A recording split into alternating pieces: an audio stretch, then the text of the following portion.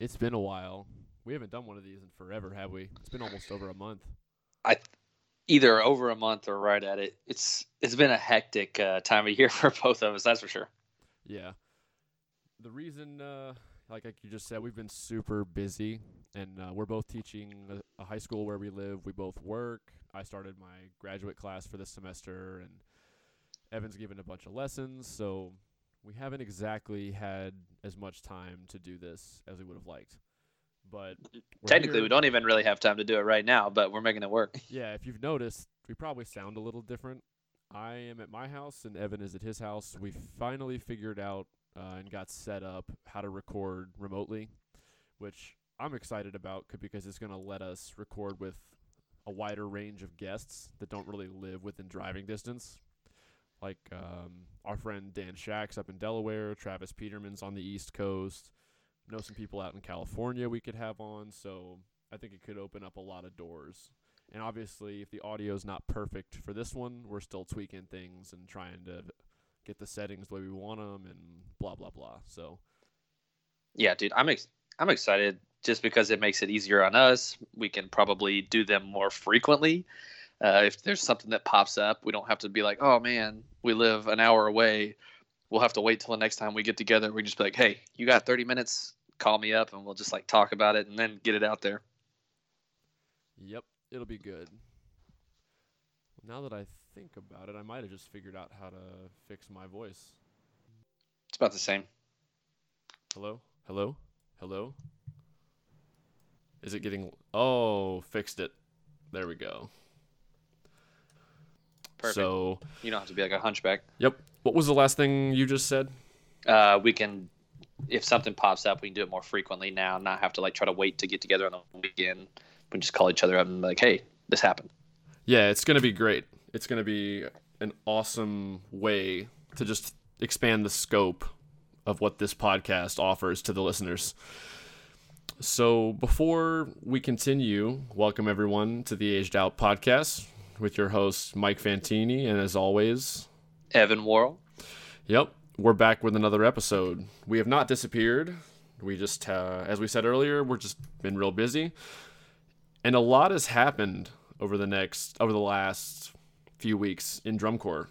A lot of staff changes, the cymbal line controversy that was going around all over the internet, which we're going to talk about. So, it's pretty much already dead though at this point, which is ironic. I know. The only groups that said they were gonna, well, I guess we'll start with that. So if you didn't know, the Crossmen and wasn't it a couple other lower corps announced? I think the Mandarins also said they weren't going to have one. Okay, I'm pretty sure that's accurate. Yeah, so basically two corps came out, said we're getting rid of our cymbal lines, and if they would have just come out and said the reason was that we just didn't want to have them anymore, I feel like there would have been less backlash.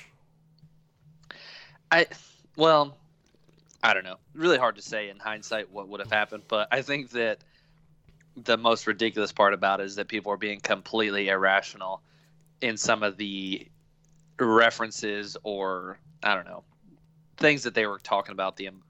I don't want to say importance because it is important, but they just weren't looking at it from an overall perspective, I feel like. And I was just like, people making allegations like, oh, cutting the cymbal line is the exact same as cutting the SCV snare line. I'm like, well, it's actually not the same. That's pretty different, and no one's going to take you seriously after you read that.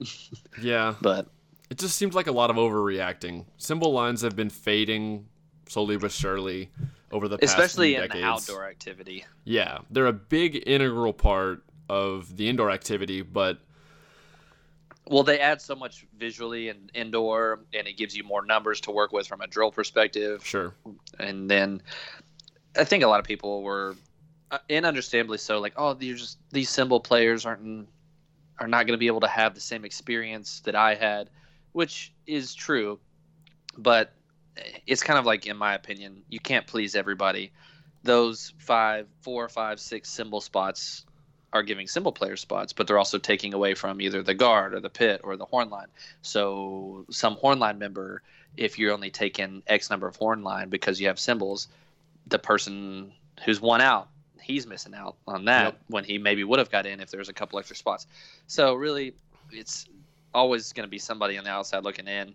Some of the stuff was just like completely ridiculous that I was reading. I was like, oh, cymbal are just as much as a visual part of the ensemble as the color guard. And I was like, well, Not really. No, they're not. I mean, don't you think can't it's even compare close. those. Not You comparable can't, you at can't all. compare those things. No. But yeah.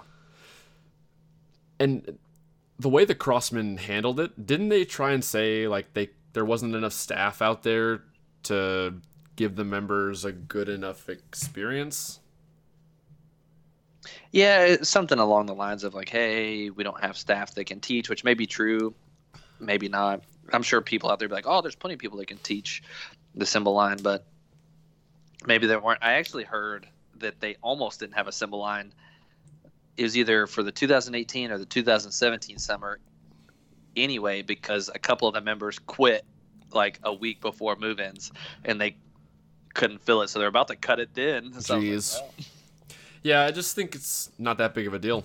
Maybe I'm being naive, or I saw some posts of people that have been around the block a few times on social media just saying, if you think you can recreate the sound of a cymbal line in the front ensemble, you're not listening very closely.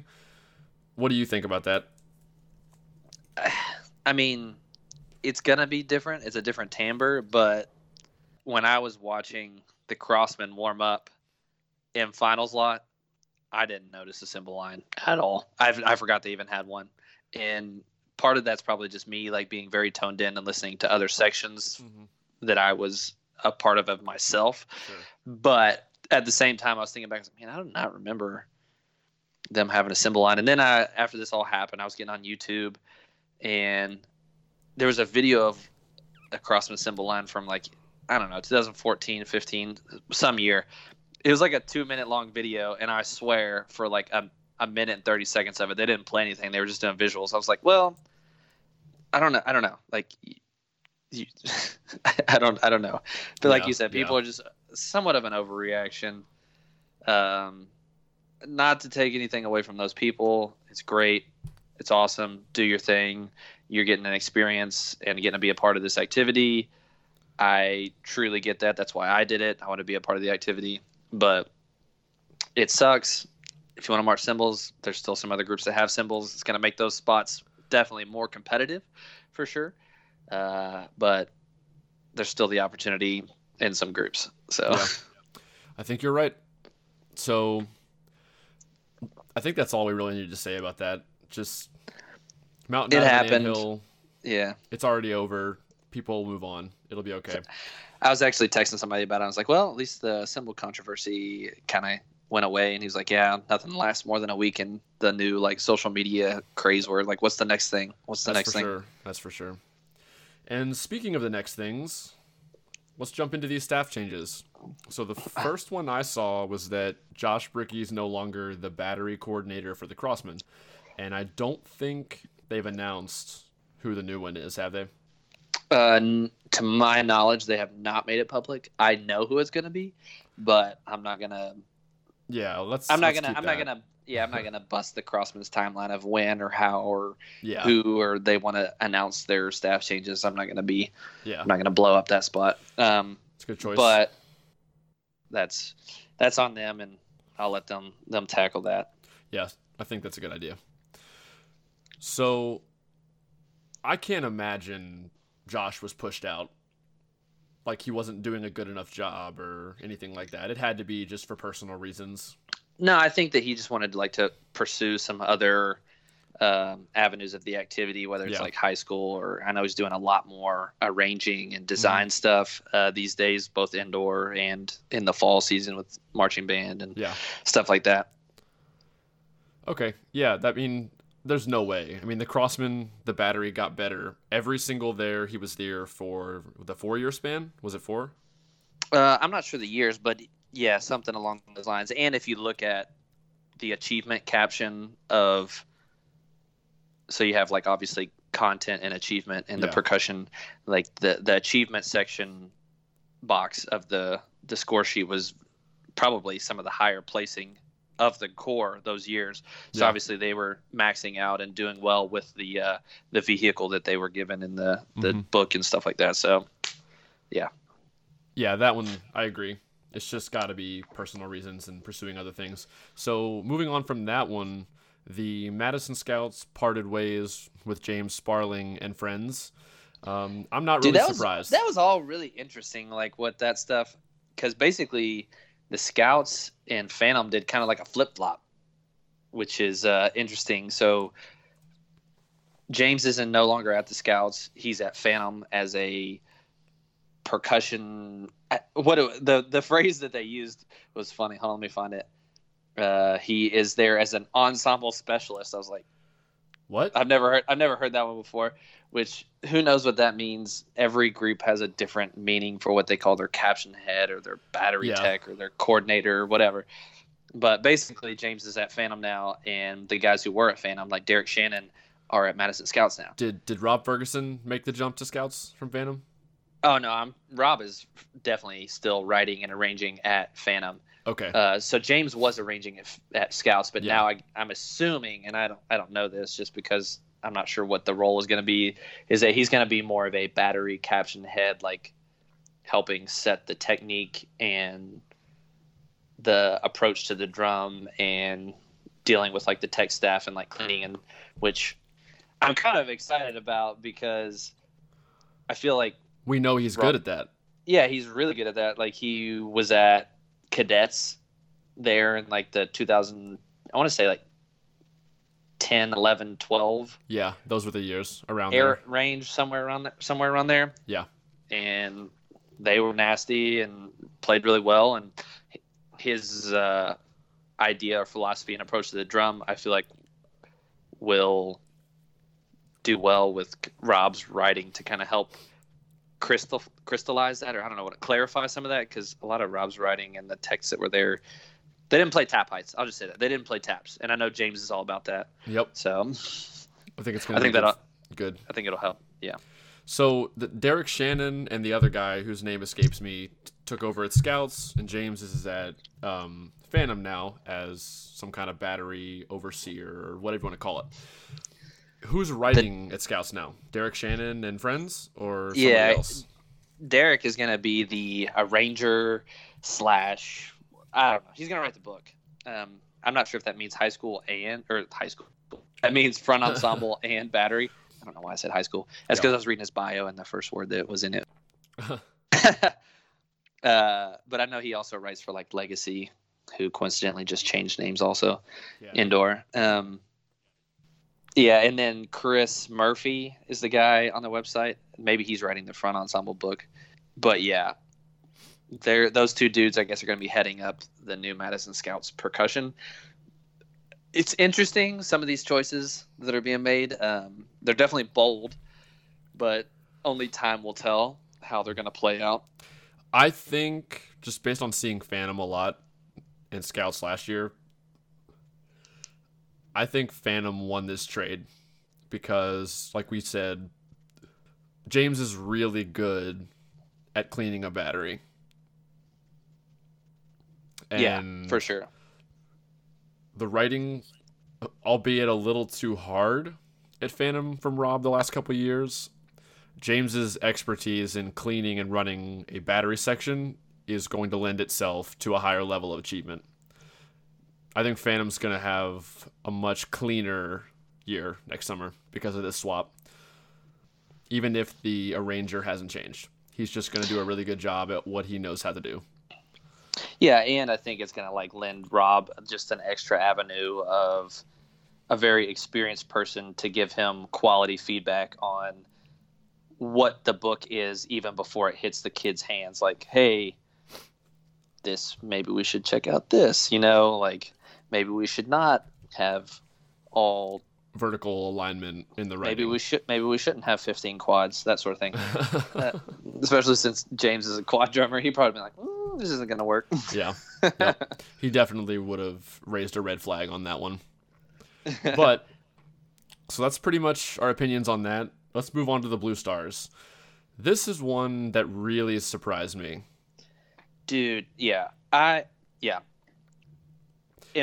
I take this one, I think, close to the heart too, just because I love Eric. I don't know Eric super well, but I know him and I've talked to him and we've had conversations, and he's just like a great dude, and I feel like did a solid job in the time that he was there with what he was given. Yes, because your talent is limited, being that they do all their camps and recruiting primarily in the Midwest. Even though they have a Texas audition now, they have a California audition because most of their staff is out in Cali. The top level talent gets cannibalized by Bluecoats in the Midwest, BD, Bluecoats even Vanguard. have a West Coast camp. Yeah, but I don't know. To me, I mean, Aaron Bailey and I were talking about this because we realized, because he marched Blue Stars in 2014 or 13. I think it was one 14. of those two. But he marched there, and so did I. In 2010, we had the still to date highest placing finish and potentially end of season drum score of any year.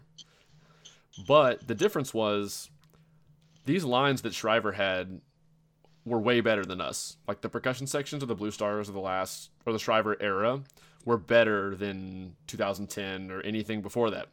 But the average level of the activity has risen so high, we would have been like 11th or 12th place if the bar was as high as it is now back in 2010.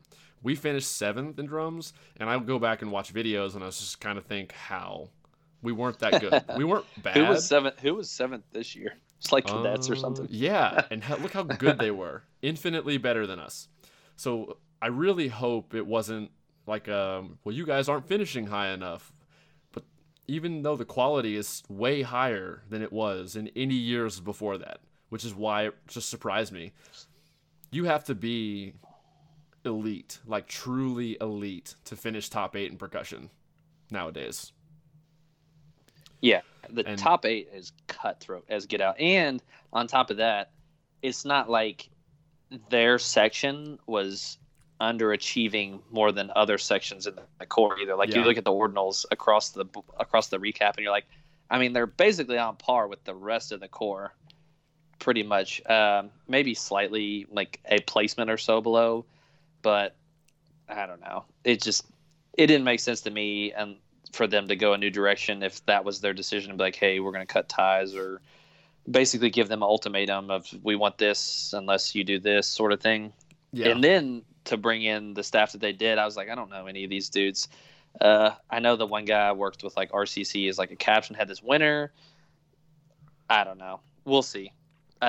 They're all West Coast dudes still, right? Yeah, I think the majority of them are still all West Coast, which is also like, hey, like we basically traded what we had for something else, but also less, kind of, in my mind. I don't know. They're probably less known than Shriver and his team. And they're going to have the same recruiting problem they did under Shriver. It's a bunch of West Coast guys recruiting for a Midwest core. And yeah, this dude, like, it said he was the caption head at RCC. It's like, well, that's cool, but you're not going to get the dudes from RCC. They're all still going to go march BD or Bluecoats or Vanguard. Yeah, that's it. It's just not going to help. And you're going to have the same kids, and who knows, maybe these guys will get the talent level you're still going to get to rise to the occasion and start beating some people.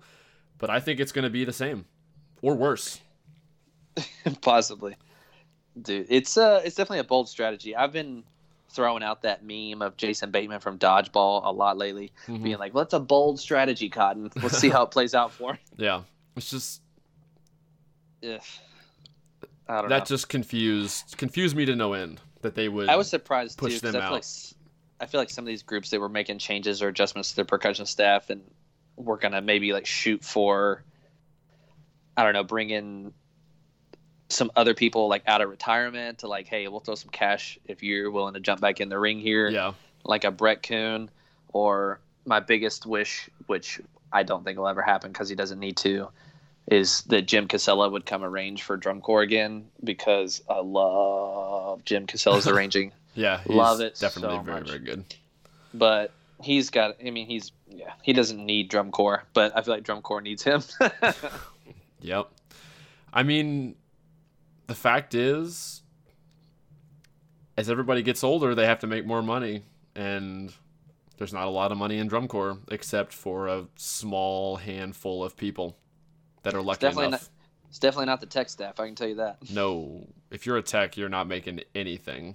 Gosh, I was talking to some people that I've marched with when we were at DCI finals about what they made this summer teaching. I was just shaking my head like, oh my gosh. How did you afford to feed yourself? Yeah, basically. It's definitely a for a love of the game mentality. Yes.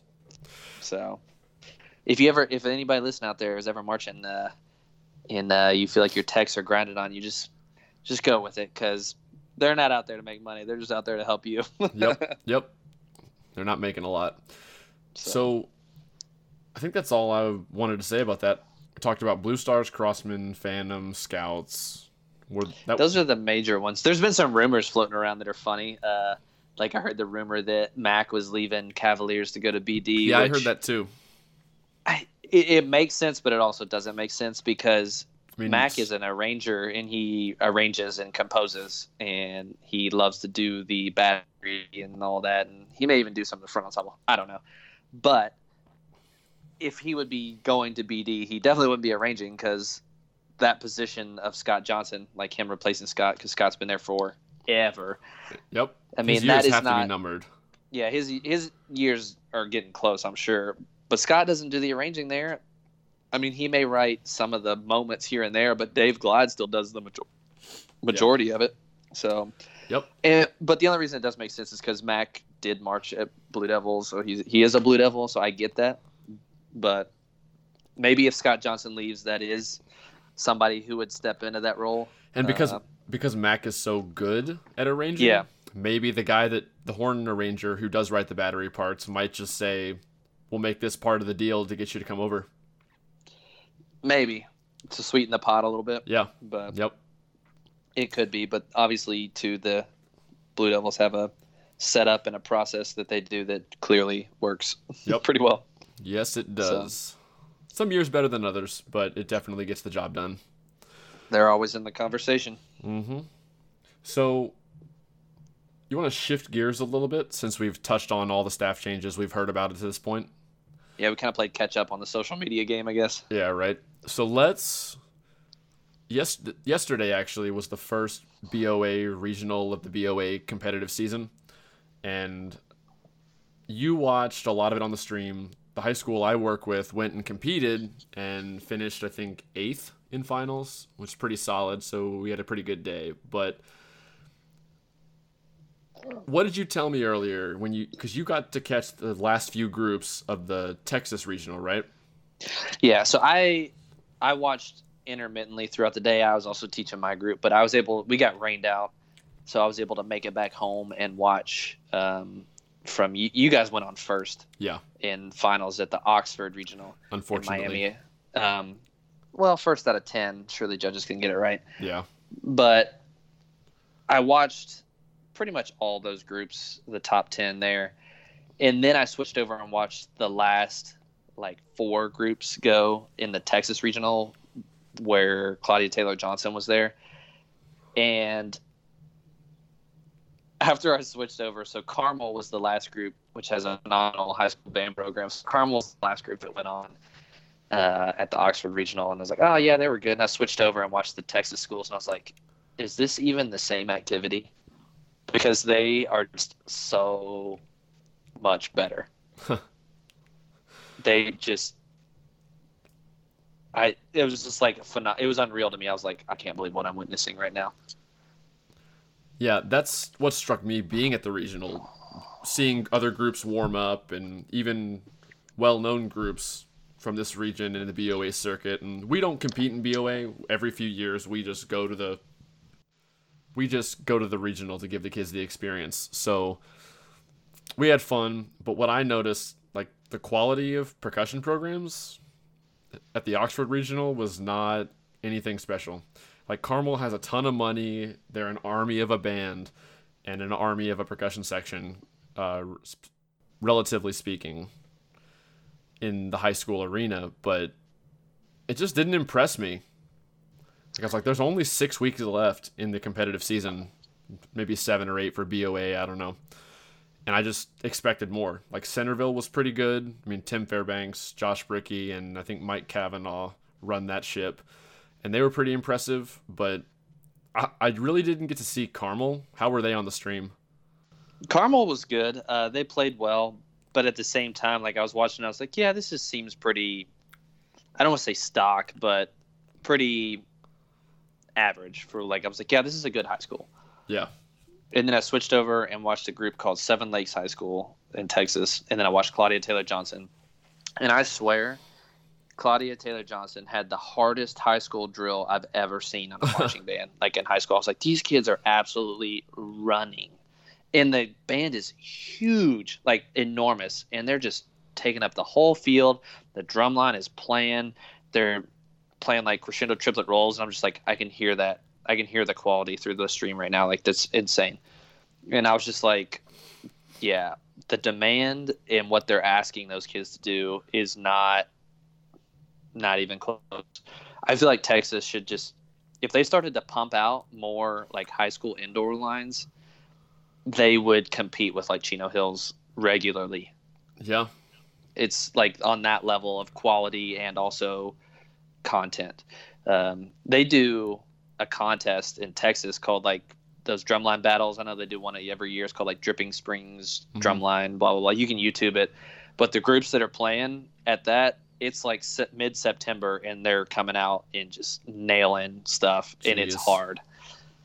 It's impressive, and I'm like, this is awesome. Watching a bunch of little high school kids throw down. Yeah, it makes me sad that the Midwest is so far behind other areas of the country, because there's really no reason. It's just the culture. It's just culture, yeah. Yeah, it's the culture is just completely different. I don't know. Do you mean when you say the culture from a work ethic standpoint, or is it just? I think some of it is socioeconomic. I mean, because for every phenomenal Texas band that you see, there's also parts of Texas that are similar to an Eastern Kentucky where it's not as affluent in their financial ability as programs. I mean, we see the Mecca, like Chino Hills and then Ayala and Arcadia. Those are like the Mecca groups of California, but I'm sure there's groups there too that struggle, that have small programs that don't get to march 7 snares, 4 quads, and 5 basses that are on the similar size to what we see around here, 4, 2, and 5. I mean, but we don't see those groups because why would we? We don't live there. We don't work there. We don't teach there. We just see the cream of the crop that gets brought to the social media or the YouTube light. So yeah, so at the end of the day, it's just they have the money to have all the nice equipment, pay as many staff members as they need to be as successful as they possibly can, and that's the result. They're just really good. You got to think too, like if you're thinking in terms of BOA, they have 4 classes, like A, 2A, 3A, 4A. There's only like 2 high schools in the entire state of Kentucky that would qualify as a 4A size band by BOA standards. BOA is school size, right? It's school size, but they only use 10th, 11th, and 12th grade, so sophomore through junior. And you have to have more than 1,750, I believe is the number, in those 3 grades. Huh. And there's only like 2 schools in this state that would even be big enough to do that. So here you have like all the Texas schools where most of them compete in that higher class because they have 4,000 kids that go to one high school, where here, if you have 2,000 in all 4 grades, you're considered large. Yeah. So it's just different. Yep.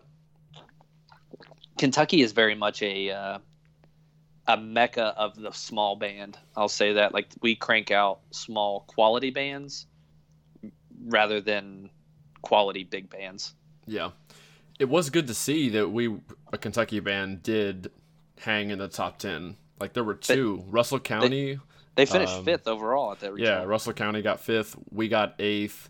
There were a couple other smaller schools from Kentucky that were there that didn't make finals. South Oldham High School, Christian Academy of Louisville, Bourbon County.